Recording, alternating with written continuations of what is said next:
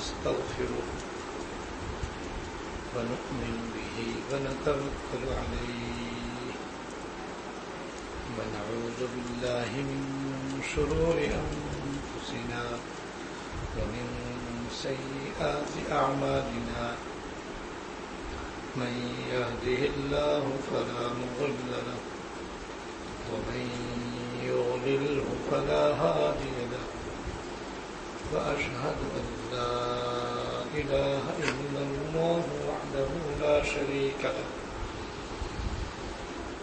وأشهد أن سيدنا ونبينا ومولانا محمدا عبده ورسوله صلى الله تعالى عليه وعلى آله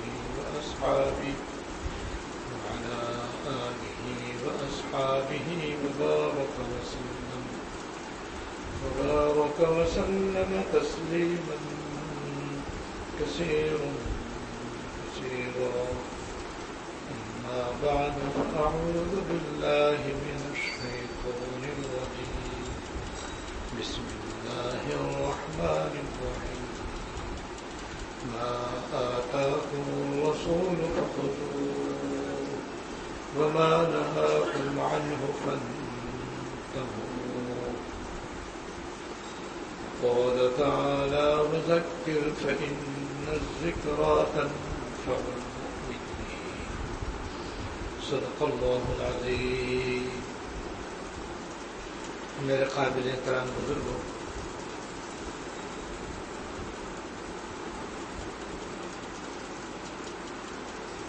کئی سالوں سے حیات المسلمین کی تشریح اور توضیح چل رہی ہے، جو حکیم الامت حضرت مولانا تھانوی رحمۃ اللہ علیہ کی خاص الخاص کتاب ہے، جو حضرت تھانوی رحمۃ اللہ علیہ نے امت مسلمہ کی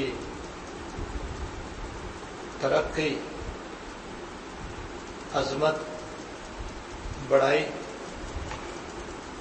واپس لانے کے لیے اور مسلمانوں کی ذلت، رسوائی اور طرح طرح کے مصائب میں گرفتار ہونے سے بچانے کے لیے لکھی ہے۔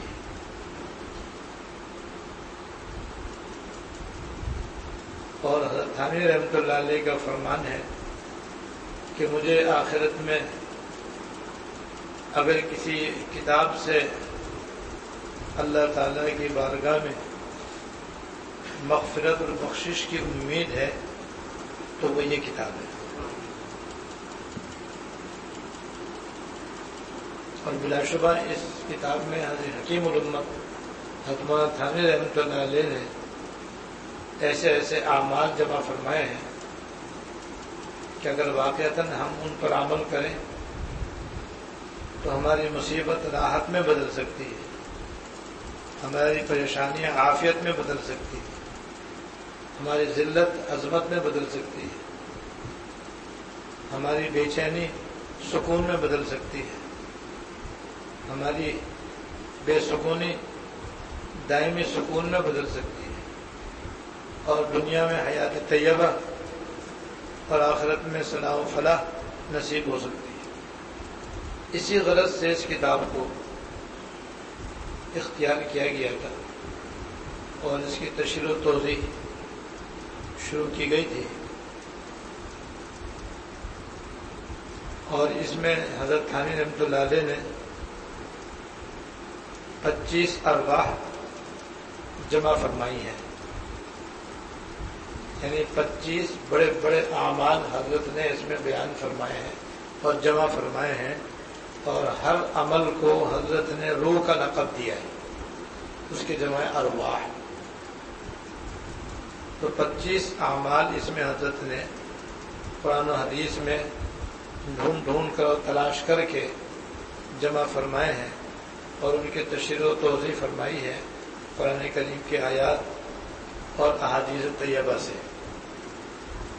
تاکہ براہ راست ان کو سن کر سمجھ کر عمل کیا جائے۔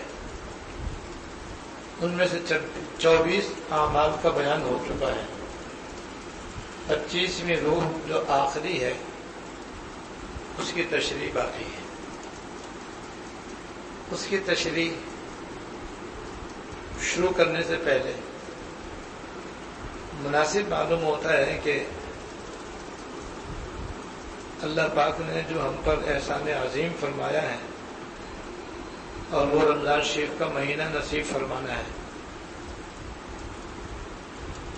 رمضان مبارک کا مقصد کیا تھا؟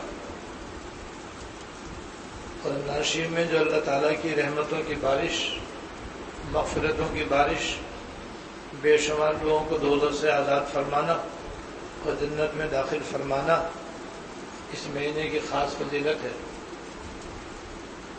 یہ سب کیوں اللہ پاک نے ایسا موسم بہار بنایا اور عطا فرمایا؟ ہم اس کے جتنے بھی اللہ تعالیٰ کا شکر ادا کریں کم ہے۔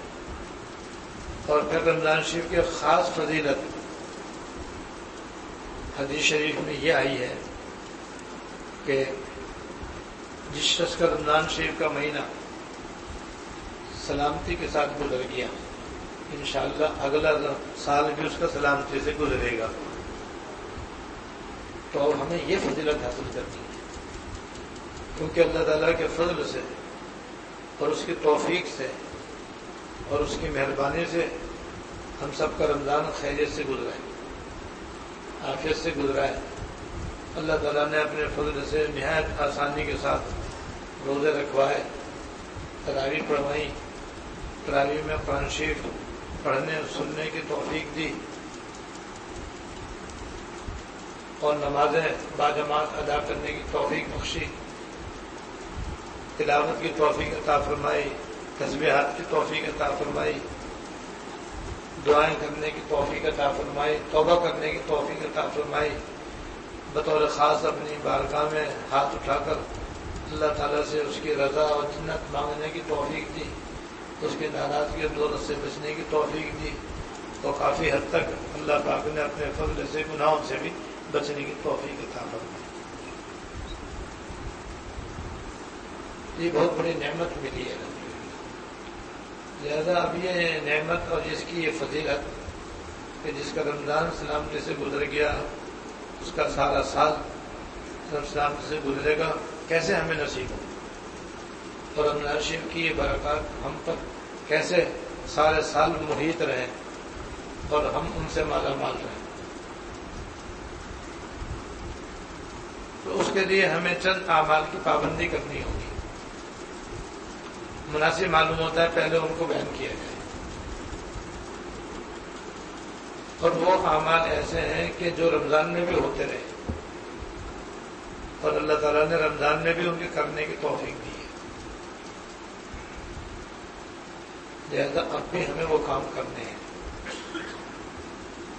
اور چونکہ یہ نقد عمل کرنے کی بات ہے، اس لیے پہلے ان کو بیان کرنا مناسب معلوم ہو رہا ہے۔ میں بھی عمل کرنے کی کوشش کروں، آپ بھی عمل کرنے کی کوشش کریں، جو بھی سنیں جہاں بھی سنیں وہ بھی ان پر عمل کرنے کی کوشش کریں۔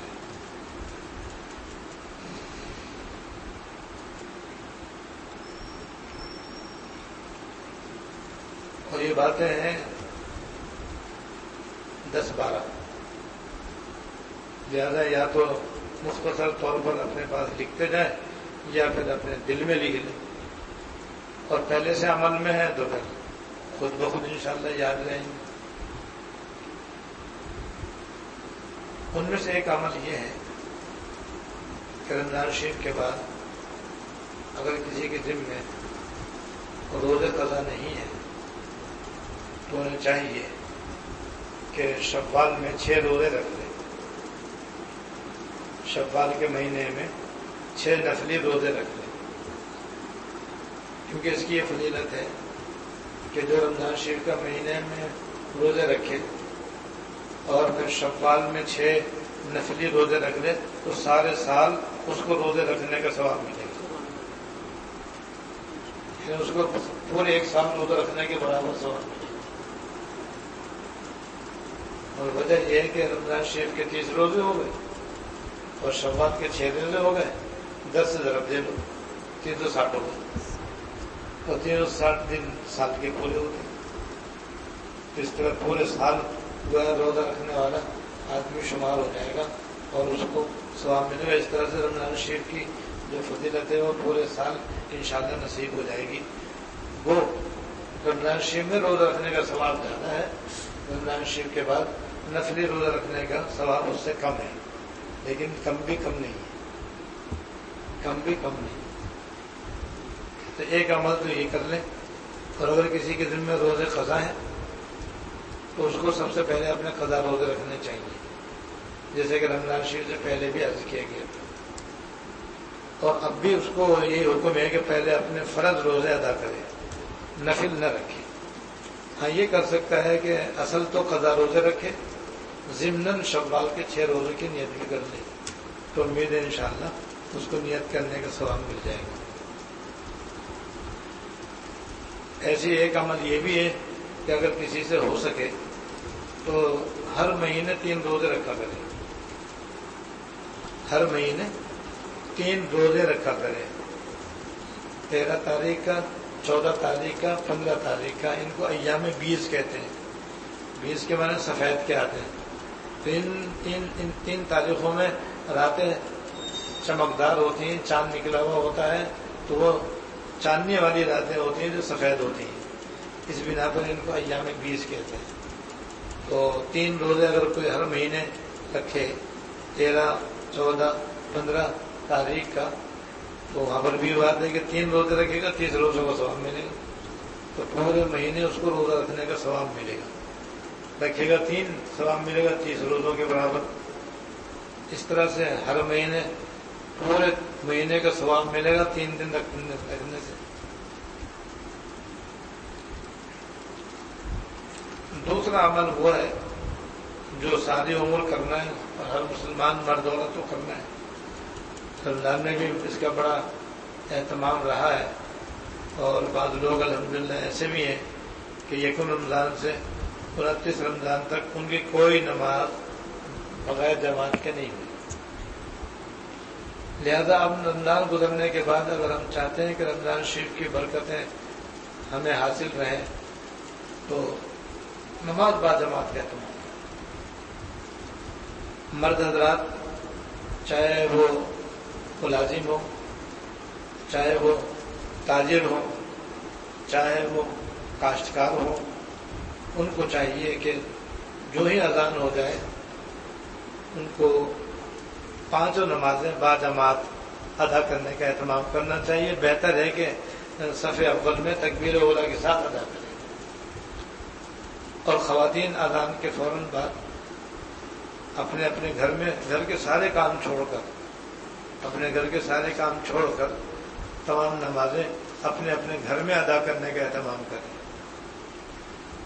اب یہ عمل آپ سب جانتے ہیں کہ اس کی جو اہمیت ہے وہ اپنی جگہ مسلح میں، اس کی تفصیل بتانے کی ضرورت نہیں ہے. اور یہ عمل رمضان کے ساتھ خاص نہیں ہے. رمضان شریف میں اس کی اہمیت اور بڑھ جاتی ہے. جب بڑھ جاتی ہے تو بس وہ رمضان کے بعد ہی بڑھی رہنی چاہیے، اس میں کمی نہیں آنی چاہیے. کیونکہ جیسے رمضان کے روزے فرض ہیں، دن میں 5 نمازیں فرض ہیں، جماعت سے پڑھنا واجب ہے. تو جیسے رمضان میں واجب چھوڑنا درست نہیں، رمضان کے بعد ہی واجب چھوڑنا درست نہیں. اور جیسے رمضان میں فرض چھوڑنا جائز نہ تھا، اب بھی ناجائز. لہٰذا ہم سب اس بات کے لیے اپنے آپ کو تیار کر لیں کہ چاہے فجر کی نماز ہو، چاہے عشاء کی نماز ہو، اور چاہے کتنا ہی کاروباری ہو، چاہے کتنا ہی ملازم پیشہ ہو، اور چاہے کیسا ہی کوئی اور دنیا کام کرنے والا ہو، لیکن نماز اس کے راستے میں رکاوٹ نہیں ہونی چاہیے. بس وہ اپنی عادت بنا لے اور اپنا معمول بنا لے کہ جیسی اذان ہو سب دنیا کا کام چھوڑ دے، سارے دنیا کا کام چھوڑ دے، اور دنیا کا کام چھوڑ کر پہلا کام یہ ہے کہ نماز با جماعت ادا کرے. اور نماز با جماعت کے ساتھ ساتھ کچھ اور سنن و نوافل بھی ہیں. اگر کوئی شدید مجبوری نہ ہو، کوئی مصروفیت اور ایمرجنسی نہ ہو، تو فرضوں سے پہلے کی، فرضوں کے بعد کی بھی جو نفل نمازیں ہیں، مسنون نمازیں، ان کی بھی عادت ڈالیں. جیسے فجر کے اندر فجر سے پہلے کی 2 سنتیں، ظہر سے پہلے 4 رکعت سنن زوال ہیں، یہ بہت کم لوگ پڑھتے ہیں. ظہر کی نماز میں 4 فرضوں سے پہلے 4 رکعت سنن زوال ہیں، جن کی بڑی فضیلت ہے. پھر 4 رکعت سنت موقدہ ہیں، اس کے بعد پھر 4 فرض ہے، پھر 2 سنت ہے، پھر 2 نفل ہیں. بلکہ اور اگر کسی کو فرصت ہو اور مہلت ہو تو پہلے وہ مسجد میں آ کر کے 2 رکعت تحیۃ المسجد پڑھے اور اسی میں تحیۃ الوضو کی بھی نیت کر لے. پھر 4 رکعت سنن زوال پڑھے، پھر 4 رکعت سنت موقدہ پڑھے، پھر 4 رکعت فرض پڑھے، پھر 2 رکعت سنت، پھر 2 رکعت نفل پڑھے. عصر سے پہلے 4 رکعت سنت غیر موقدہ ہے، ان کو پڑھے. بلکہ وہی کہ اگر وقت ہے تو 2 رکعت تحیۃ المسجد کی پڑھے، پھر 2 رکعت تحیۃ الوضو کی پڑھے، اور اگر وقت کم ہے تو 2 رکعت میں دونوں نیتیں کر لیں، اور وقت کم ہے تو 4 رکعت سنت غیر موقدہ میں تحیۃ المسجد اور تحیۃ الوضو کی بھی نیت کر لیں. پھر 4 رکعت سنت غیر موقدہ پڑھے، پھر 4 رکعت سنت موقدہ پڑھے.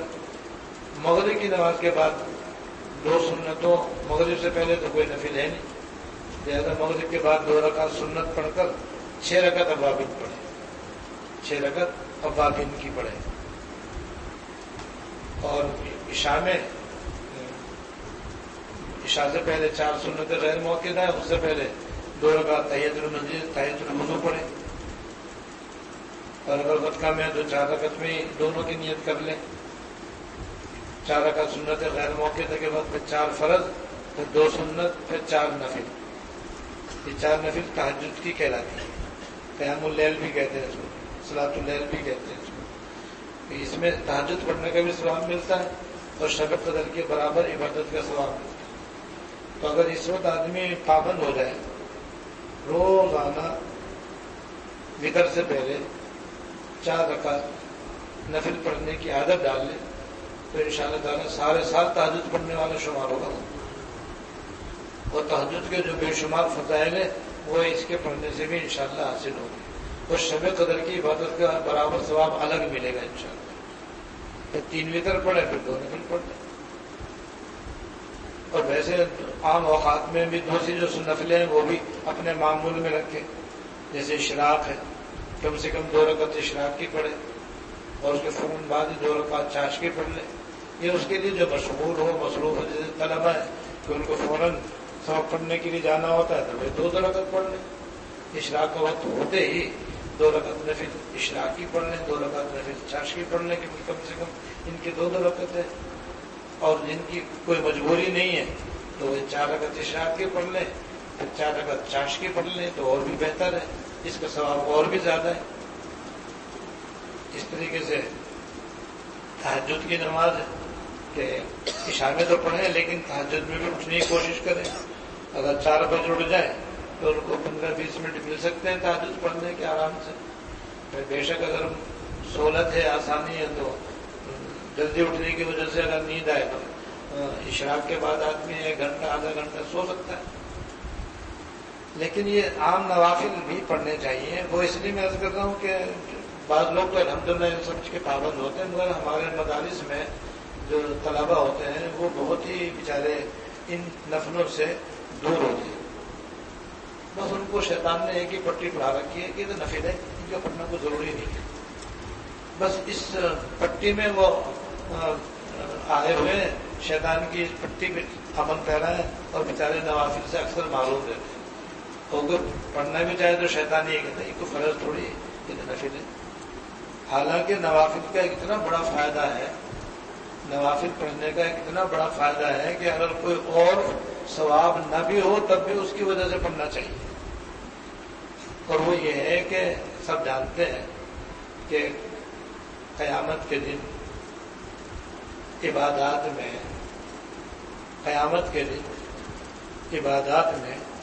سب سے پہلے نماز کے بارے میں سوال ہوگا. نماز کے بارے میں پوچھا جائے گا کہ تم نماز وقت پر پڑھتے تھے نہیں پڑھتے تھے, باجماعت پڑھتے تھے نہیں پڑھتے تھے, صحیح سے پڑھتے تھے نہیں پڑھتے تھے. پہلا سوال نماز کے بارے میں ہوگا. اور حدیث میں یہ آیا ہے کہ جو نماز میں پاس ہو جائے گا باقی اعمال میں پاس ہوتا چلا جائے گا اور کامیاب ہو جائے گا. اور جو نماز میں اٹک گیا اور فیل ہو گیا تو باقی اعمال میں اور زیادہ ناکام ہوتا چلا جائے گا اور اٹکتا چلا جائے گا. لہذا اگر کوئی بندہ نماز میں اٹک گیا اور نماز میں اس کی صحیح نہیں نکلی تو من جانب اللہ یہ فرمایا جائے گا فرشتوں سے کہ اس بندے کے نام اعمال میں دیکھو کہ نوافل ہیں یا نہیں. اگر اس نے دنیا میں نفلیں پڑھی ہوں گی تو وہ اس کے نام اعمال میں درج ہوں گی. تحیۃ الوضو, تحیۃ المسجد, سنت موقدہ, سنت غیر موقدہ, اشراق, چاشت, اوابین, تہجد, سنن زوال, یہ نفلیں اس کی لکھی بھی ہوں گی جو اس نے دنیا میں پڑھی ہوں گی. تو اللہ پاک کی طرف حکم ہو کہ اس کے فرضوں میں جو کمی کوتاہی ہے جس کی وجہ سے یہ نماز میں ناکام ہے, ان کی کمی نوافل سے پوری کرو اور پھر اس کے فرائض قبول کر لو تاکہ یہ آخرت کی پکڑ سے بچ جائے. تو بھائی جس نے پڑھی ہوں گی تو اسی کو تو اپنے نوافل سے فائدہ ہوگا, اور جس نے دنیا میں شیطان کی پٹی پہ عمل کیا ہوگا کہ یہ تو نفل ہے اس کا پڑھنا کوئی ضروری تھوڑی ہے, پڑھتا ہی نہیں تھا, اور وہاں جا کر کے فرضوں کے اندر اٹک گیا تو کہاں سے لائے گا؟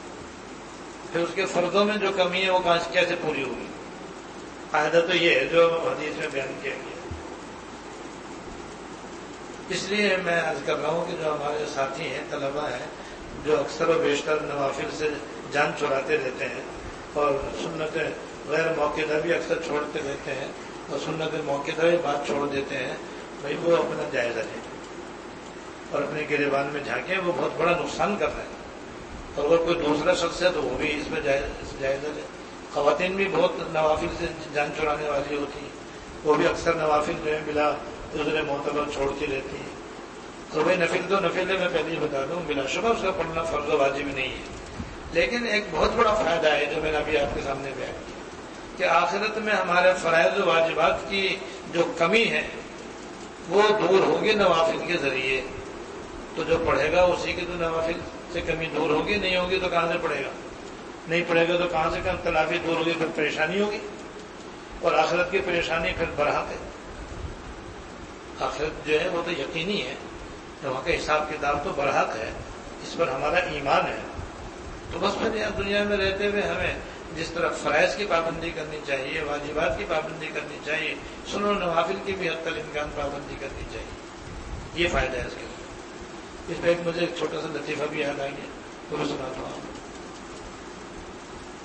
یہ ہمارے بیچارے غیر مقلد بھائی جو ہے یہ عموماً 8 رکعت تراویح پر بہت زور دیتے اور 20 رکعت تراویح کی بڑی مخالفت کرتے, اور بس ان بیچاروں کی یہی کوشش رہتی ہے کہ کوئی 20 رکعت تراویح نہ پڑے, اور ان کا اصرار ہوتا ہے کہ بس 8 رکعت تراویح ثابت ہے, معاذ اللہ, اور 20 رکعت جو ہے نا یہ حضور سے ثابت نہیں ہے, جو بالکل غلط اور سفید جھوٹ ہے.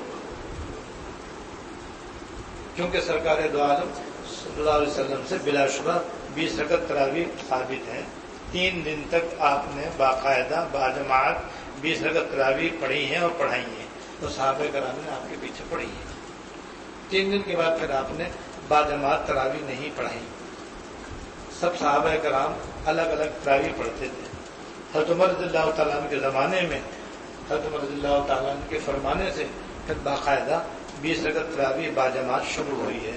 تو حضور سے 20 رکعت تراویح بلا شبہ ثابت ہے. اسی لیے چاروں اماموں کے نزدیک کم سے کم تراویح کی 20 رکعتیں ہیں, بلکہ حضرت امام مالک رحمۃ اللہ علیہ کے یہاں تو 36 رکعت تراویح کی ہیں. تو یہ بیچارے غیر مقلد بھائی جو ہیں ہمارے, ان کو یہ بیچارے اس معاملے میں بس بحث کرتے رہتے. تو کسی ایسی غیر مقلد نے کسی دیہاتی سے بحث شروع کر دی اور اس کو جناب حدیثوں کے حوالے دینے شروع کر دیے کہ فلاں حدیث میں یہ ہے، فلاں حدیث میں یہ ہے، فلاں حدیث۔ حاصل اس کا یہ تھا کہ بھائی تراویح 8 رکعت ہیں، 20 نہیں ہے۔ وہ دیہاتی آدمی تھا عقل مند، ماشاء اللہ، بعض دیہاتی بڑے عقل مند بھی ہوتے، تھا بڑا عقل مند۔ وہ دیر تک اس کی سنتا رہا، جب وہ اپنا سارا جوش نکال چکا اور اپنا سارا زور اس نے خرچ کر دیا اور سمجھ گیا کہ بس اب یہ دیہاتی جو ہے نا، بس اب آج سے پکا غیر مقلد بن گیا، اب یہ بھی آج سے 20 رکعت کے بجائے 8 رکعت ہی پڑھا کرے گا۔ تو جب وہ خوب زور لگا چکا اور وہ بیان کر کے خاموش ہو گیا تو اس دیہاتی نے بڑا عقل مندانہ جواب دیا۔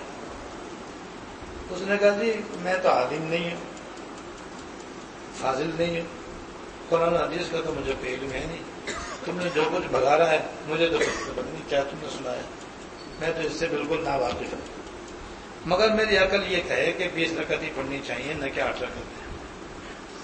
اس نے کیوں؟ کیا؟ اس لیے کہ اگر آخرت میں اللہ پاک کی طرف سے 8 رکعت تراویح کا مطالبہ ہوا تو میں 8 دے دوں گا، 12 میری بچی، آگے کام آ جائیں گے۔ اور اگر میں نے خالی 8 پڑھی اور 20 نہ پڑھی اور مانگ لی 20 تو تم کہاں سے 12 لاؤ گے؟ یہ ایک لوہار کی 100 سنار کی وہ والی بات ہو گئی۔ وہ بیچارہ خاموش ہو کے اپنا اسا منہ لے کے چلے گیا کہ بھائی عقل مندی کی بات یہی ہے کہ 20 رکعت تراویح پڑھنی چاہیے۔ تو جیسے آپ یہاں سے رہو نا، یا اپنے نفس پر بھی ہمیں ہنسنا چاہیے کہ ہمارا نفس بھی ہمیں یہ پٹی دیتا ہے کہ بھائی تو یہ نفلیں تو نفلیں ہیں، کو پڑھنا ضروری تو نہیں ہے۔ ارے بھائی ضروری کی بات نہیں ہو رہی، آخرت کی بات ہو رہی ہے۔ آخرت میں جتنا ہمارے پاس نیک اعمال کا ذخیرہ ہوگا اتنے ہی ہمارے لیے کارآمد و مفید ہوگا، اور اگر ہمارے پاس ذخیرہ نہیں ہوگا تو وہاں سوائے پریشانی کیا ہوگا۔ اس لیے ہمیں نفس کے اور شیطان کی باتوں پہ عمل نہیں کرنا چاہیے، بلکہ اللہ پاک نے ہمت دی ہے، طاقت دی ہے، قوت دی ہے، وقت دیا ہے، تو اسی لیے دیا ہے تاکہ ہم فرائض بھی پڑھیں اور آرام سے پڑھیں، خشوع خضوع سے ادا کریں، واجبات بھی ادا کریں، سنت موقدہ غیر موقدہ بھی حتی الامکان ادا کریں، اور نوافل کا بھی اہتمام کریں۔ یہ نوافل ہمارے کل انشاءاللہ کام آئیں گے۔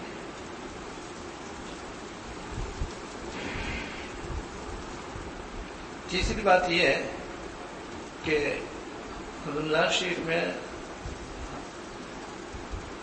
جن پر اللہ تعالیٰ کا خاص فضل ہوتا ہے انہیں قرآن شریف کی تلاوت کی بھی بطور خاص توفیق ہوتی ہے۔ یہ اللہ تعالیٰ کے انعامات میں سے اور احسانات میں سے، اس لیے آپ دیکھتے ہیں کہ ہر سال رمضان شریف میں ساری دنیا میں لاکھوں قرآن کریم ختم ہوتے ہیں۔ ہر ملک میں مسلمان تراویح کے اندر تو قرآن شریف کم از کم ایک تو پورا کرتے ہی ہیں، سن کر یا پڑھ کر، اور جو حافظ صاحب سناتے ہیں تو وہ 2-4 مرتبہ پھیرتے بھی ہیں، تو اس کے بھی 4-5 قرآن شریف تو آرام سے ختم ہو ہی جاتے ہیں۔ اور عام مسلمان بھی آپ دیکھتے ہیں کہ سبھی رمضان شریف میں خاص طور سے تلاوت کا اہتمام کرتے ہیں۔ اور اس مرتبہ ہمارے اعتکاف میں بعض ساتھیوں نے ماشاءاللہ روزانہ قرآن شریف ختم کیا، 10 دن میں 10 قرآن شریف ختم کر کے انعام پایا۔ ان میں سے ایک نادرہ پڑھنے والے تھے اور ایک حافظ تھے۔ حافظ تو خیر چلو بھائی روزانہ قرآن شریف آرام سے ختم کر لے، لیکن نادر خان کا پورا قرآن شریف ختم کرنا معمولی بات نہیں ہے۔ تو یہ اللہ تعالیٰ کے انعامات میں سے، لیکن یہ انعام سارے سال جاری رہنا چاہیے، چاہے اتنا نہ ہو جتنا رمضان میں تھا، کم سے کم ہو۔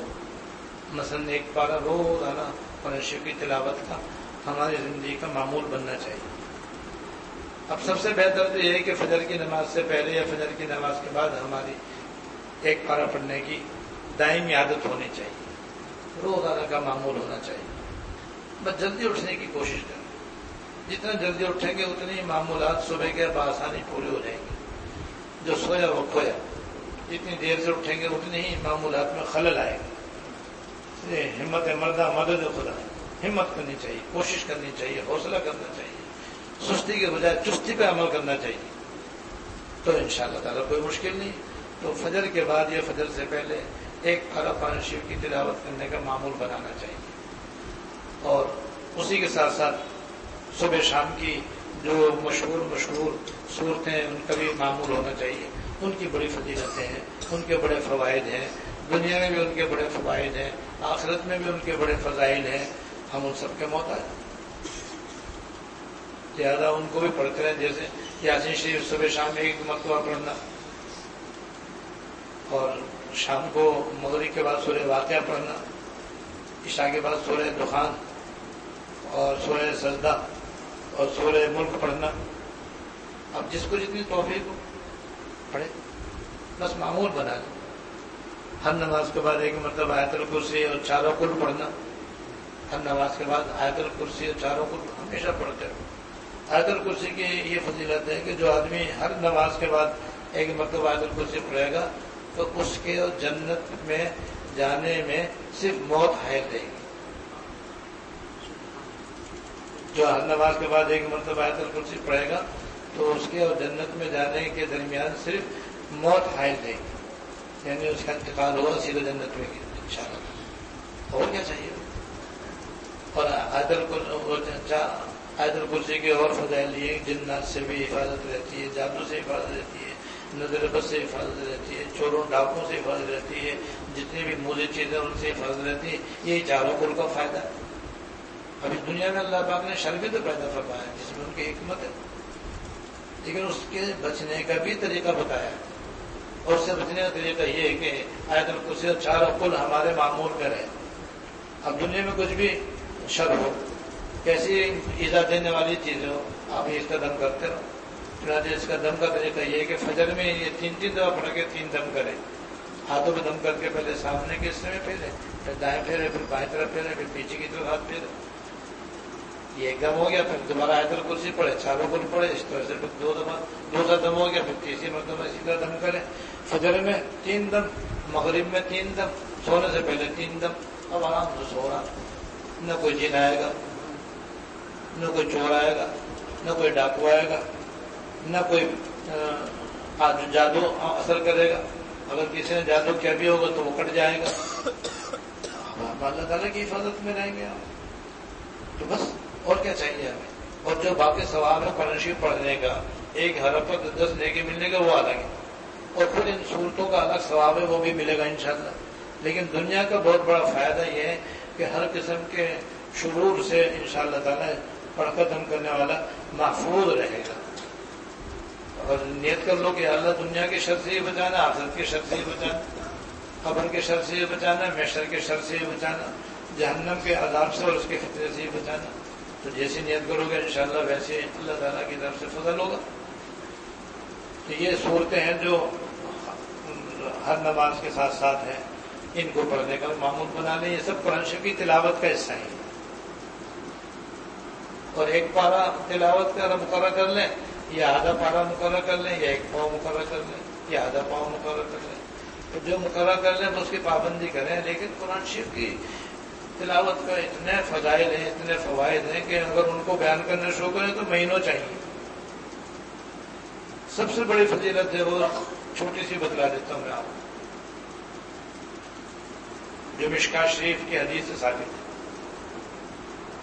کہ اللہ تعالیٰ کسی کی طرف اتنی توجہ نہیں فرماتے جتنی اللہ تعالیٰ قرآن شریف پڑھنے والے پر فرماتے ہیں. کسی کی طرف اللہ تعالیٰ اتنی توجہ نہیں فرماتے جتنی اللہ پاک قرآن شریف کی تلاوت کرنے والے کی طرف فرماتے ہیں. اللہ تعالیٰ کی تو معمولی توجہ بندے کا بیڑا پار کرنے والی اور آخرت میں نجات دینے والی. تو جس کے ذریعے اللہ تعالیٰ کی توجہ اور زیادہ بڑھ جائے تو کتنا اس کے حق میں بہتر سے بہتر ہے. اور وہ آسان کام یہ ہے کہ ہم تلاوت کی پابندی صرف اس نیت سے کریں کہ اللہ پاک کی توجہ ہمیں حاصل ہو جائے. اور نیت یہ کر لیں کہ اللہ میں آپ کو کلام پاک سنا رہا ہوں.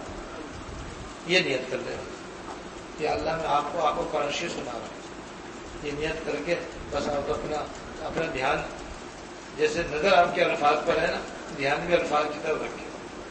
دھیان الگ چیز ہے، نظر الگ چیز ہے. اور جو آدمی نظر رکھے ہوئے ہوتا ہے دماغ کہیں اور ہوتا ہے. کوشش کریں کہ جب آپ قرآن شریف کی تلاوت کریں تو اس وقت جیسے نظر قرآن شریف کے الفاظ پر ہو ایسے ہی دھیان بھی الفاظ کی طرف ہو یا اللہ تعالیٰ کی طرف ہو، اس طرح تلاوت کریں تو اس طرح سے تلاوت کرنے کا بہت ہی بڑا فائدہ اور ثواب ہے. یہ ہم ہر مسلمان مرد عورت کے معمولات میں ہونا چاہیے. اگر کسی کو صبح موقع نہیں ملتا ہے دوپہر کو نکل لیا کرے، دوپہر کو موقع نہیں ملتا ہے شام میں کر لیا کرے، لیکن کوئی دن کسی مسلمان کا قرآن شریف کی تلاوت سے خالی نہیں جانا چاہیے. اور اس کے ساتھ ساتھ ایک بڑا محبوب اور قیمتی عمل جو ہمارے اکابر سے ثابت ہے وہ بھی ہونا چاہیے، وہ ہے مناجات مقبول کی ایک منزل روزانہ.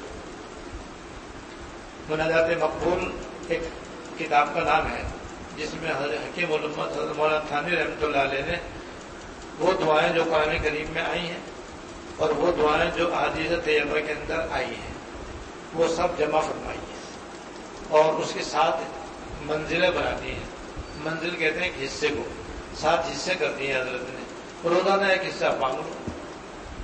تو بھائی مومن کی زندگی کا ایک بہت بڑا عمل اللہ تعالیٰ سے دعا ہے. ہم سب فقیر ہیں، اللہ تعالیٰ غنی ہے. ہم فقیر ہیں، اللہ تعالیٰ غنی ہے. ہم زندگی بھر اللہ تعالیٰ کے محتاج ہیں، اللہ تعالیٰ ہم سے بے نیاز ہے. اور انہوں نے جگہ جگہ حکم دیا ہے مانگنے کا. بس اللہ من فضلی، تم اللہ تعالیٰ سے اس کا فضل مانگو، اور تم فقیر ہو تو لہٰذا اللہ تعالیٰ سے مانگو. اور اللہ تعالیٰ کی شان عطا ایسی ہے کہ جتنا مانگو اتنے اللہ کا خوش ہوتے ہیں اور جتنا نہ مانگو اتنے ناراض ہوتے ہیں. حدیث میں آتا من لم یسأل اللہ یغضب علیہ، جو اللہ تعالیٰ سے دعا نہیں کرتا اللہ تعالیٰ اس سے ناراض ہوتے ہیں. تو ایسا داتا ہے کہ اس کے برابر کوئی نہیں. جتنا مانگو اتنے خوش اور نہ مانگو تو ناراض. اور بندے سارے چونکہ محتاج ہیں اس لیے بندوں سے جتنا مانگو اتنے ناراض اور جتنے نہ مانگو اتنے خوش. تو بندے تو بیچارے عاجز ہیں، ان سے مانگنے سے چاہے باپ ہی ہو، چاہے باپ ہی کیوں نہ ہو، زیادہ مانگے گا تو باپ بھی نہیں دے گا. مانگتے رہتا ہے کم وقت، کماتا کچھ ہے نہیں، مانگتے ہی رہتا ہے. تو وہی باپ بھی ناراض ہو، ماں بھی ناراض ہو جاتی ہے. مخلوق تو فقیر ہے، محتاج ہے، مسکین ہے، وہ کیسے اس کا دل اتنا کیسے ہو سکتا ہے. ہاں اللہ پاک جو ہے وہ بہت عطا کرنے والے ہیں، مجھے بدعواس ہے وہ. اور انہوں نے فرمایا ادعونی استجب لکم، مجھ سے مانگو میں تمہاری دعا قبول کروں گا. فإذا سألك عبادي عني فإني قریب. لہذا خوب مانگنا چاہیے اللہ تعالیٰ سے. جب مانگنا چاہیے تو بات یہ کہ ہمیں تو مانگنا بھی نہیں آتا، ہمیں مانگنا بھی نہیں آتا. اب جب مانگنا نہیں آتا تو قربان جائیں اللہ تعالیٰ کے، قربان جائیں سرکار دو عالم صلی اللہ علیہ وسلم کے. اللہ تعالیٰ آپ پر اپنی کروڑوں رحمت نازل فرمائے اور درود و سلام اتنی تعداد میں نازل فرمائے جتنا کہ آسمان کے ستارے ہیں اور بارش قطرے ہیں، ریت کے ذرات ہیں، درختوں کے پتے ہیں، سمندر کے جھاگے. کہ آپ نے اللہ تعالیٰ سے دعائیں مانگ کر بھی ہمیں عطا فرما اور وہ سب مقبول ہیں کیونکہ اللہ پاک نے قرآن شریف میں قبول فرما کر نازل فرمائی ہیں. اور جو حضور نے مانگی ہے آپ خود مستجاب الدعوات اور سارے انبیاء علیہ الصلوۃ والسلام مستجاب الدعوات ہیں. کہ ساری دعائیں چاہے وہ قرآن کریم کی ہوں اور چاہے وہ احادیث لیکن ساری مقبول ہیں. مقبول دعائیں ہمیں عطا فرما دی، بس اب مانگنے کی دیر ہے. ہم بھی مانگ لیں گے تو ہماری طرف سے بھی قبول ہو جائیں گے انشاءاللہ تعالیٰ.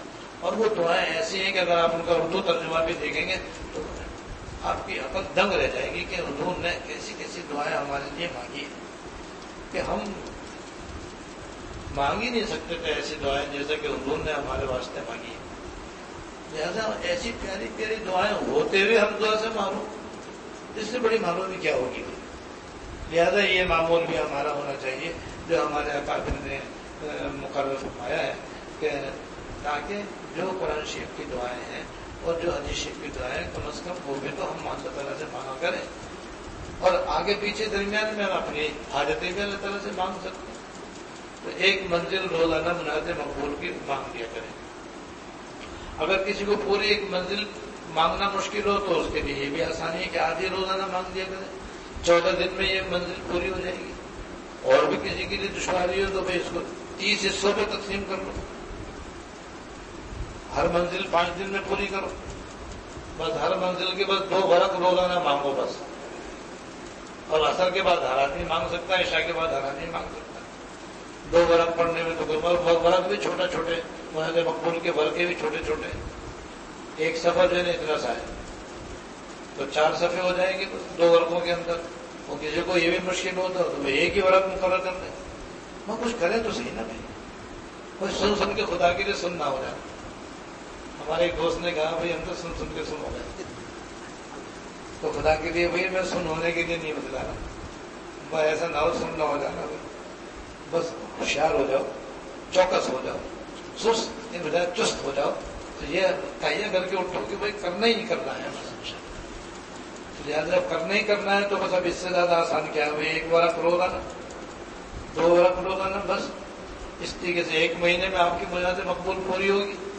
बल्कि मकतबतुल बुशरा की अल हिज़्बुल आज़म 30 हिस्सों में मुल्ला अली क़ारी रहमतुल्लाह अलैह की मुनाज़े मकबूल है।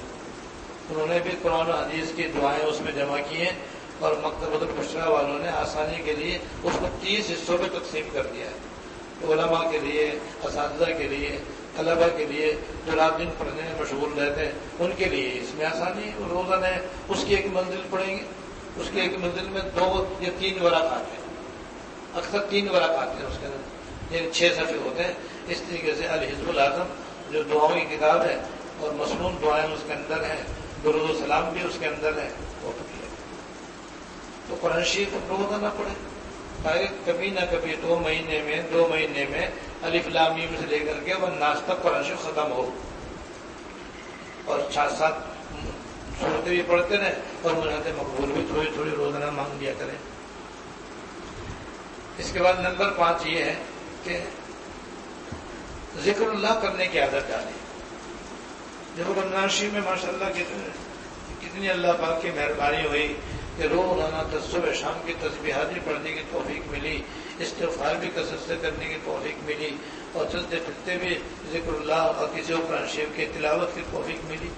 ये रमज़ान शरीफ के साथ खास नहीं है, रमज़ान शरीफ में इसकी कसरत होनी चाहिए और रमज़ान शरीफ के बाद भी सारी ज़िंदगी इसका माहौल होना चाहिए। और ज़िक्रुल्लाह के जो बेशुमार फ़ज़ाइल है वो अलग, लेकिन एक फजीलत इसकी ये है, एक दुनिया का फायदा और एक आखिरत की फजीलत, दो बता दो। जो आदमी ज़िक्रुल्लाह कसरत से करेगा अल्लाह ताला उसको दिल को इत्मीनान से भर दे, दिल उसका निहायत मुतमईन पुरसुकून रहेगा। वो खुद अल्लाह पाक ने कुरान शरीफ में फरमाया अल्लाह बिज़िक्रिल्लाह तत्मइन्नुल क़ुलूब, सुन लो अल्लाह के जिक्र से दिलों को सुकून मिलता है, सुन लो अल्लाह के जिक्र से दिलों को इत्मीनान नसीब होता है। तो ये अल्लाह पाक ने खुद ये फायदा बयान फरमाया, तो ये फजीलत बयान फरमाई है, तो ये हासिल दुनिया में ये फायदा होगा। और जो क़याम जितना अल्लाह ताला जो आदमी जितना अल्लाह ताला का जिक्र करने वाला होगा क़यामत में उतने ही उसको अजर व सवाब मिलेगा। यानी किसी अमल का इतना सवाब नहीं जितना ज़िक्रुल्लाह कसरत से करने का सवाब है, इसके बराबर कोई और अमल नहीं है।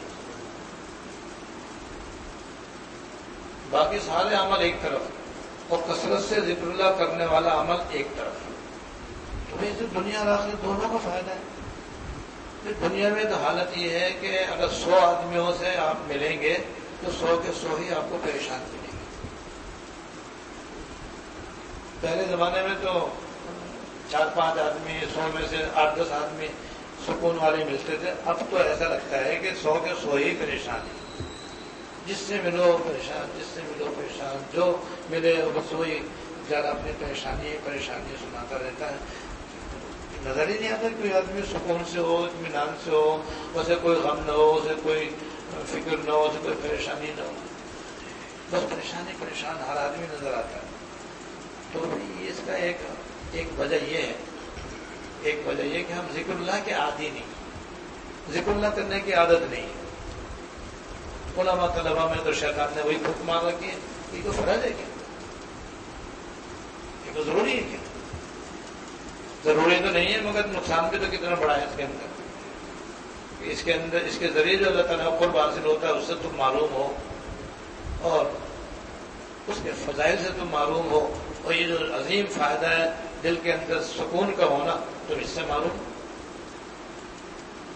और जो ज़िक्रुल्लाह कसरत से करने वाला होता है اللہ تعالیٰ اس کے دل کو مضبوط کر دیتے اور اس کا دل پریشانیوں میں بھی مضبوط رہتا ہے، پرسکون رہتا ہے.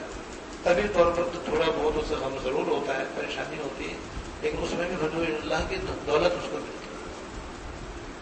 بس وہ اس شعر کا مزاج ہوتا ہے، سینکڑوں غم ہے زمانہ ساز کو، ایک طرح غم ہے تیرے ناساز کو. سینکڑوں غم ہے زمانہ ساز کو، ایک طرح غم ہے تیرے ناساز کو. یہ دولت اس کو ملتی ہے. یعنی دنیا والوں کو تو دنیا کے غم ہے، اور ایک نہیں ہزاروں غم ہے، اور اس کو تو ایک غم ہے جو انتہائی لذیذ غم ہے، یہ کہ اللہ پاک راضی ہو جائے.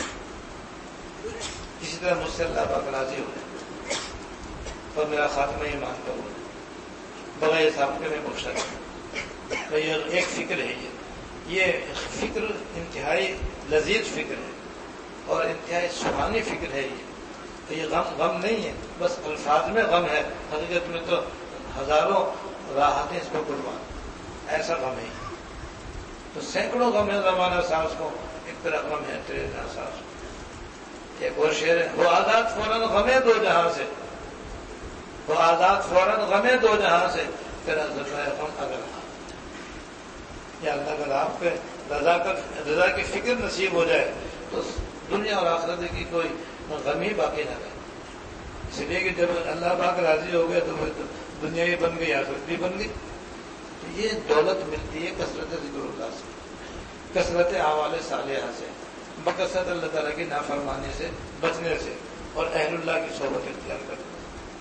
تو ذکر اللہ سے ہم لوگ محروم ہیں، جس کی وجہ سے ہمارے اندر بے قلی پائی جاتی ہے، بے قراری پائی جاتی ہے، پریشانی پائی جاتی ہے، بے سکونی میں ہم مبتلا ہے، ڈپریشن ہو رہا ہے، نہ جانے کیسی کیسی تکلیفیں ہو رہی ہیں. اس کی ایک وجہ یہ ہے کہ ذکر اللہ کی دولت سے ہم معروم ہیں، اور یہ دولت ہوا جو ہمارے اختیار میں. جب چاہیں، جس وقت چاہیں، جہاں چاہیں، جتنا چاہیں اللہ کا ذکر کر سکتے ہیں. اس لیے کہ ذکر اللہ کے اندر کوئی پابندی نہیں ہے، کوئی شرط نہیں ہے، وقت کی پابندی نہیں ہے، صبح شام کی پابندی نہیں ہے، وضو کی پابندی نہیں ہے، شرط ہی نہیں ہے اس کے اندر. تو بس لو اللہ کا نام جیسے بھی لے سکو اور لیے جاؤ، بس لیے جاؤ یہاں تک کہ مرتے دم تک لیتے لیتے اللہ کی بارگاہ میں پہنچ جاؤ. ایک شعر یاد آیا، مریض عشق لے کے تیرا نام سو گیا، مریض عشق لے کے تیرا نام سو گیا، مدت کے بے قرار کو قرار آ گیا.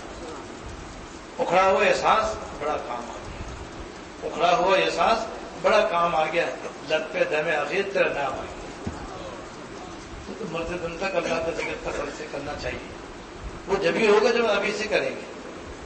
آج سے ہی بتائیے کر لوں کہ انشاءاللہ تعالیٰ میں صبح شام کا ذکر بھی نہیں چھوڑوں گا اور دائمی ذکر بھی نہیں چھوڑوں گا. اب صبح شام کا ذکر کیا ہے؟ وہ مشہور 4 تسبیح ہیں، 5 تسبیح ہیں صبح شام کی. ایک تسبیح استغفار کی، ایک تسبیح درود شریف کی، ایک تسبیح سبحان اللہ و بحمدہ سبحان اللہ العظیم کی، ایک تسبیح تیسرے کلمے کی سبحان اللہ والحمد للہ ولا الہ الا اللہ واللہ اکبر تک، ایک لا حول ولا قوۃ الا باللہ العلی العظیم کی ایک. یہ 2 ہو گئی. تیسرے کلمے کی ہے تو ایک، لیکن آسانی کے لیے 2 حصوں میں کر دی گئی، یہ 5 ہو گئی. اگر پورے ایک کلمے کی ایک پورا کلمہ اگر ایک دانے میں پڑھو تو 4 تسبیح. یہ صبح شام کی پابندی کے ساتھ پڑھو، اور ہر نماز کے بعد تسبیح فاطمی. تسبیح فاطمی کسی کو فرصت زیادہ ہو تو 100 دفعہ سبحان اللہ، 100 دفعہ الحمدللہ، 100 دفعہ اللہ اکبر، 100 دفعہ لا الہ الا اللہ، 100 دفعہ استغفار پڑھ لیا کریں جیسے رمضان شریف میں معمول. اب اتنا نہیں ہو تو 33 دفعہ پہ رکھو. 33 دفعہ پڑھنے میں تو 1 منٹ بھی نہیں لگتا، بمشکل 1 منٹ لگتا ہے بس، اور 33 دفعہ تسبیح آرام سے ہو جاتے ہیں. بھلا اس میں کون سا حرج ہے ہمارا؟ بس وہ شیطان کی پٹی میں آئے گئے کہ شیطان نے یہ پٹی پڑھا دی ہے کہ یہ تو کوئی ضروری نہیں ہے. زیادہ ضروری نہ ہونے کی بنا پر بڑے بڑے فضائل سے اور بڑے بڑے فوائد سے اس نے ہمیں معروف کیا ہوا ہے، دشمنی کی وجہ سے، عداوت کی وجہ سے، اور ہم اس کی بات پہ عمل کر رہے ہیں. اس کے شیطان کی چکر سے نکلیں بھائی، اور اس کی پٹی سے توبہ کریں اور اپنا معمول بنائیں، ذکر اللہ کثرت سے کرنے کی عادت ڈالیں. اور دائمی ذکر یہ ہے کہ چلتے پھرتے کوئی سا ذکر اختیار کرو. اور 2 ذکر سب سے اعلیٰ اور سب سے افضل ہے. ایک ذکر ہے لا الہ الا اللہ، لا الہ الا اللہ، لا الہ الا اللہ، کبھی کبھی محمد رسول اللہ صلی اللہ علیہ وسلم. ایک تو یہ ذکر ہے، یا پھر درود شریف ہے. اور 2 ایک سے بھی اعلیٰ ہے وہ قرآن شریف کی تلاوت. کوئی پکا حافظ ہو تو بس وہ ہر روز قرآن شریف کی تلاوت کرتا ہے. صبح شام تک چاہے 10 بارے ہوں اس کے بے شک. جب کام کرنا ہو کام کرے, جب بات کرنی ہو بات کر لے, ورنہ وہ قرآن شریف پڑھتا رہے اور اپنا کام بھی کرتا رہے. ایک چھوٹا سا واقعہ یاد آ گیا. ایک بزرگ قبرستان سے گزرے تو ان پر اللہ تعالیٰ نے اس قبرستان والوں کا حال منکشف فرما دیا. وہ اس قبرستان سے گزرے. قبرستان میں جو بیٹھنے کی جگہ ہوتی ہے یا لیٹنے کی جگہ ہوتی ہے اسے تکیہ کہتے ہیں. تکیہ سندو اپنے سر کے نیچے تکیہ لگاتے ہیں نا. قبرستان میں جو جگہ لوگوں کے بیٹھنے آرام کرنے کی بنی ہوتی ہے اسے تکیہ کہتے ہیں. تو وہ قبرستان گئے, وہاں پر فاتحہ وغیرہ پڑھ کے وہ تکیہ میں جا کر کے لیٹ گئے اور ان کی آنکھ لگ گئی. کیا خواب دیکھتے ہیں کہ ایک میدان ہے اور سفید لباس پہنے ہوئے بہت ساری عورتیں مرد میدان میں جمع ہیں اور کوئی چیز وہاں سے اٹھا رہے ہیں, کوئی چیز وہاں سے اٹھا رہے ہیں. یہ بڑا حیران ہوئے دیکھ کر کہ کون لوگ ہیں, کیا اٹھا رہے ہیں. اور ایک بڑی بھی کو دیکھا کہ وہ ان سے بالکل الگ تھلگ بیٹھی ہوئی ہے, ان سے الگ تھلگ بیٹھی ہوئی ہے, وہ نہیں ان کے ساتھ شامل, اور کوئی چیز نہیں چن رہی وہ. تو یہ انہیں کے پاس گئے کہ بھائی یہ تو فارغ بیٹھی, اس سے پوچھو گی کون لوگ ہیں, کیا اٹھا رہے ہیں. تو یہ ان کے پاس گیا, ان سے جا کر بڑی بھی کون لوگ ہیں, تو یہاں سے کیا چیز چن رہے ہیں. اس نے کہا یہ اس قبرستان کے مردے ہیں. اس قبرستان میں جو لوگ مدفون ہیں مرد عورت, یہ وہ لوگ ہیں. یہ چونکہ سفید کفن دیا جاتا ہے اس لیے سفید لباس میں. اور دنیا والے جو ان کو ثواب پہنچا رہے ہیں یہ اس کو لے رہے ہیں اور اپنے اپنے حصہ لے کر کے اپنے اپنی قبروں میں واپس جائیں گے. تو یہ ثواب جو پہنچایا گیا ہے اس کو اٹھا رہے ہیں. میں نے وہ کہتے ہیں میں نے بڑی بھی سے کہا بڑی بھی تمہیں ضرورت نہیں ہے ثواب کی, تم کیوں نہیں اٹھا رہی. اس نے کہا اللہ کا شکر ہے میرا ایک بیٹا ہے دنیا کے اندر جو روزانہ مجھے قرآن شریف پڑھ کے ثواب پہنچاتا ہے. تو مجھے تو اتنا آتا ہے کہ اس کی مجھے ضرورت نہیں ہے. مجھے بڑا شوق ہوا کہ میں اس کے بیٹے کو دیکھوں. میں نے بڑی بیٹی کہا تمہارے بیٹے کا نام کیا ہے اور وہ کہاں ہے اور کیا کام کرتا ہے. تو انہوں نے سب بتا دیا کہ یہ قبرستان جس بستی کا ہے اس بستی کے اندر سبزی منڈی میں فلاں کونے پہ ایک ریڑھی میں میرا بیٹا جو ہے فلاں چیز بیچ رہا ہے. وہ میرا بیٹا ہے, وہ مجھے روزانہ قرآن شریف پڑھ کے ثواب. کہتے ہیں میں جیسے خواب سے بیدار ہوا سارا نقشہ میرے نظروں کے سامنے.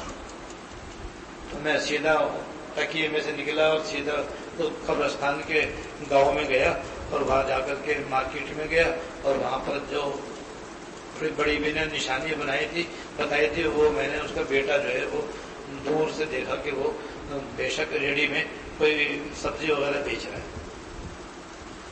پہلے میں نے دور سے دیکھا کہ میں پہلے دیکھوں یہ واقعی قرآن شریف پڑھ کے رہے نہیں پڑھ رہا. تو میں نے دیکھا کہ واقعی اس کے برابر ہونٹ ہل رہے تھے اور وہ اپنی سبزی توڑ کے دے رہا تھا, پیسے دے رہا تھا, توڑ کے دے رہا تھا, پیسے دے رہا تھا, ساتھ ساتھ اس کی زبان ہلتی جاتی.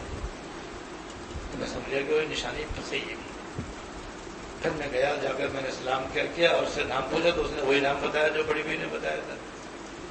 پھر میں نے اس سے پوچھا تمہاری اماں زندہ ہے وفات پا گئی؟ اس نے کہی وفات پا چکی. پھر میں نے پوچھا کہ تم اپنی بات کو پڑھ کے ثواب پہنچا دے. ہاں الحمدللہ روزانہ میں حافظ قرآن ہوں. میں رمضانی حافظ نہیں ہوں, پکا حافظ ہوں. میں روزانہ ایک قرآن شریف پڑھ کر ان کو ثواب پہنچاتا ہوں. جب میں نے تصدیق کر لی تب میں نے اپنا خواب اس کو سنایا تو اس کے آنکھوں سے آنسو ٹپکنے لگے. اللہ کا شکر ہے کہ میری ماں کو میرا ہدیہ پہنچا تو میری ماں دوسروں سے مستقبل. میں بڑا خوش ہوا. اچھا میں 1-2 سال کے بعد تب دوبارہ میرا اسی قبرستان سے گزر ہوا اور میں ثواب پہنچا کر کے دعائیں مغفرت کر کے تکیے میں جا لیٹا. پھر میں نے وہی خواب دیکھا جو اپنے ساتھ دیکھا کہ اسی طریقے سے لوگ جمع ہیں اور وہ سب کچھ چن کر لے رہے. وہ بڑی ہوئی ان میں شامل ہے. اور میں بڑی ہوئی کے پاس گیا. میں نے کہا بڑی ہوئی پچھلے سال تو تم الگ بیٹھی ہوئی تھی اور انہوں نے کہا تھا کہ میرا بیٹا ایک روزانہ ثواب پہنچاتا تھا, اب تم ان میں کیوں شامل ہو؟ وہ میرے بیٹے کا انتقال ہو گیا. اب مجھے کوئی ثواب پہنچانے والا نہ رہا, اس لیے میں بھی محتاج ہوں. اس لیے میں بھی ان کے ساتھ ثواب حاصل کرنے کے لیے شامل ہوں. یہ بھی قرآن شریف کی تلاوت افضل ذکر ہے یہ. تو جن کو اللہ پاک یہ دولت عطا فرمائے ان کے تو کہنے کیا. اس لیے ان کو چاہیے کہ قرآن شریف کی تلاوت کرتے رہیں اور ورنہ لا الہ الا اللہ یا درود شریف کی کثرت کریں. اس طرح سے دائمی ذکر یہ ہے. اور صبح شام کی تسبیحات، ہر نماز کی تسبیحات میں نے آپ کو بتا دی، بس وہ کافی انشاءاللہ. اس کے ساتھ ساتھ ایک اور بات بتانی تھی کہ یہ تو تسبیحات مشہور و معروف ہیں، یہ ہر مسلمان مرد عورت کو ان کی کثرت کرنی چاہیے، پابندی کرنی چاہیے. اس کے بڑے فضائل ہیں، بڑے فوائد ہیں اور آج سے شروع کر دیں. اس کے ساتھ ساتھ مسنون دعائیں پڑھنے کا معمول بہت ہی کم لوگوں میں پایا جاتا ہے. عام مسلمان تو بیچارے جانتے نہیں کہ مسنون دعائیں کون سی ہیں. اور میں نے جیسے بتایا کہ بعض علماء اور بعض طلباء جو ہیں ان کو شیطان نے یہ پٹی پڑھا رکھی کہ کون سے فرض واجب کی، لہٰذا وہ بھی نہیں پڑھ رہے اور جو بیچارے ناواقف وہ بھی نہیں پڑھ رہے. تو پڑھنے والے انتہائی کم. لہذا آج سے ہم تیار کر لیں کہ انشاءاللہ ایک ایک مسنون دعا یاد کریں گے. وہ کتاب سے ملتا ہے 40 مسنون دعائیں. ہاں بالکل. ہمارے مدرسوں میں، مکتبوں میں بچوں کو تو 40 دعائیں یاد کرائی جاتی ہیں، مگر دادا پڑھدادا کو یاد نہیں، اماں بڑی اماں کو یاد نہیں. یہ بچوں کے لیے تھوڑی ہے، بچوں کے لیے بھی ہیں، نوجوانوں کے لیے بھی ہیں، جوانوں کے لیے بھی ہیں، ادھیڑ عمر والوں کے لیے بھی ہیں اور دادا پڑدادا کے لیے بھی ہیں، سب کے لیے. لہذا یہ مسنون دعائیں ہم سب کے لیے ہیں. یہ دعائیں یاد کر لیں گے تو ہم آسانی سے پڑھ سکتے ہیں. جب تک یاد نہیں کریں تو وہی مسنون دعائیں جیب میں رکھو. جب گھر سے نکلو تو مسنون دعائیں گھر سے نکلنے کی پڑھ لو. جب مسجد میں جاؤ تو مسجد میں داخل ہونے کی پڑھ لو. جب مسجد سے نکلو تو مسنون دعائیں پڑھ لو. ایسے بھی یاد ہو جائیں گی. اور نہیں تو بھائی روزانہ ایک مسنون دعا یاد کرنا کوئی مشکل کام نہیں ہے. بس تو ہی اگر نہ چاہے تو بہانے ہزار ہیں. ایک خاطر کر دینے سے ورنہ تبھی بس. ہمارے اندر طلب نہیں ہے، ہمارے اندر شوق نہیں ہے، ہمارے اندر جذبہ نہیں ہے بعمل بننے کا. اس لیے ہم جاتے وہیں کے وہیں ہیں. ایسا نہ ہو کہ رمضان شریف ہمیں یہ اپنی رحمتیں برسا کر چلا جائے اور ہم پھر ویسے کے ویسے معلوم رہ جائیں. اللہ بچائے، اس سے اللہ تعالیٰ محفوظ رکھے. ہم چاہتے ہیں کہ رمضان شریف کے برکات ہم پر قائم رہے اور رمضان شریف جیسا سلامتی سے گزرا باقی سال بھی سلامتی سے گزرے. تو انعامات کی طرف توجہ دینے کی ضرورت ہے. لہٰذا ایک مسنون دعا یاد کرنے کا معمول ہونا. بس انشاءاللہ چند روز میں دعا یاد ہو. کچھ تو آپ کی یاد ہوں گی پہلے سے، کچھ نہیں ہوں گی وہ آپ یاد کر لیں. اس طرح موقع بہ موقع ان کو پڑھنا شروع کریں. وہ مسنون دعا ہے، اس میں سنت کا نور ہے. ان کے پڑھنے سے سنت کی برکت، دعا کی برکت اور اس کی جو فضیلت ہے وہ حاصل. تو اس سے دنیا میں بھی سکون، تعلق مع اللہ میں اضافہ اور آخرت میں اجر و ثواب اور صلاح و فلاح. اور کیا چاہیے؟ لہٰذا یہ 40 مسنون دعائیں لے لیں اور اس کو یاد کر کے اس کو بھی اپنا معمول بنا لیں. اس طرح سے ہم ذکر اللہ کثرت سے کرنے کا اپنے آپ کو پابند بنانے کی کوشش کریں. باقی انشاءاللہ آئندہ اللہ تعالیٰ ہم سب کو توفیق عمل عطا فرمائے. وآخر دعوانا الحمدللہ رب العالمین.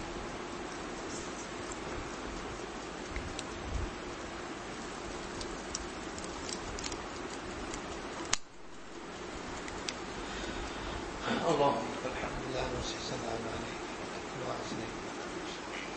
اللهم لك الحمد لا نحصي ثناء عليك اللهم لك الحمد لا نحصي ثناء عليك. اللهم صل على سيدنا مولانا محمد وعلى آل سيدنا مولانا محمد.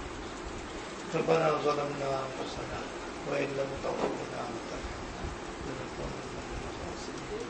ربنا ظلمنا أنفسنا وإن لم تغفر لنا وترحمنا لنكونن من الخاسرين. ربنا آتنا في الدنيا حسنة وفي الآخرة حسنة وقنا عذاب النار. ربنا آتنا في الدنيا حسنة وفي الآخرة حسنة وقنا عذاب النار. ربنا هب لنا من أزواجنا وذرياتنا قرة أعين واجعلنا للمتقين إماما. ربنا هب لنا من أزواجنا وذرياتنا قرة أعين واجعلنا للمتقين إماما. اللهم اغفر لنا وارحمنا، اللهم اغفر لنا وارحمنا وعافنا واعف عنا. اللهم وفقنا لما تحب وترضى من القول والعمل والفعل والنية. إنك على كل شيء. اللهم إنا نسألك من الخير كله عاجله وآجله ما علمنا منه ما لم نعلم ونعوذ بك من الشر كله عاجله وآجله ما علمنا منه ما لم نعلم.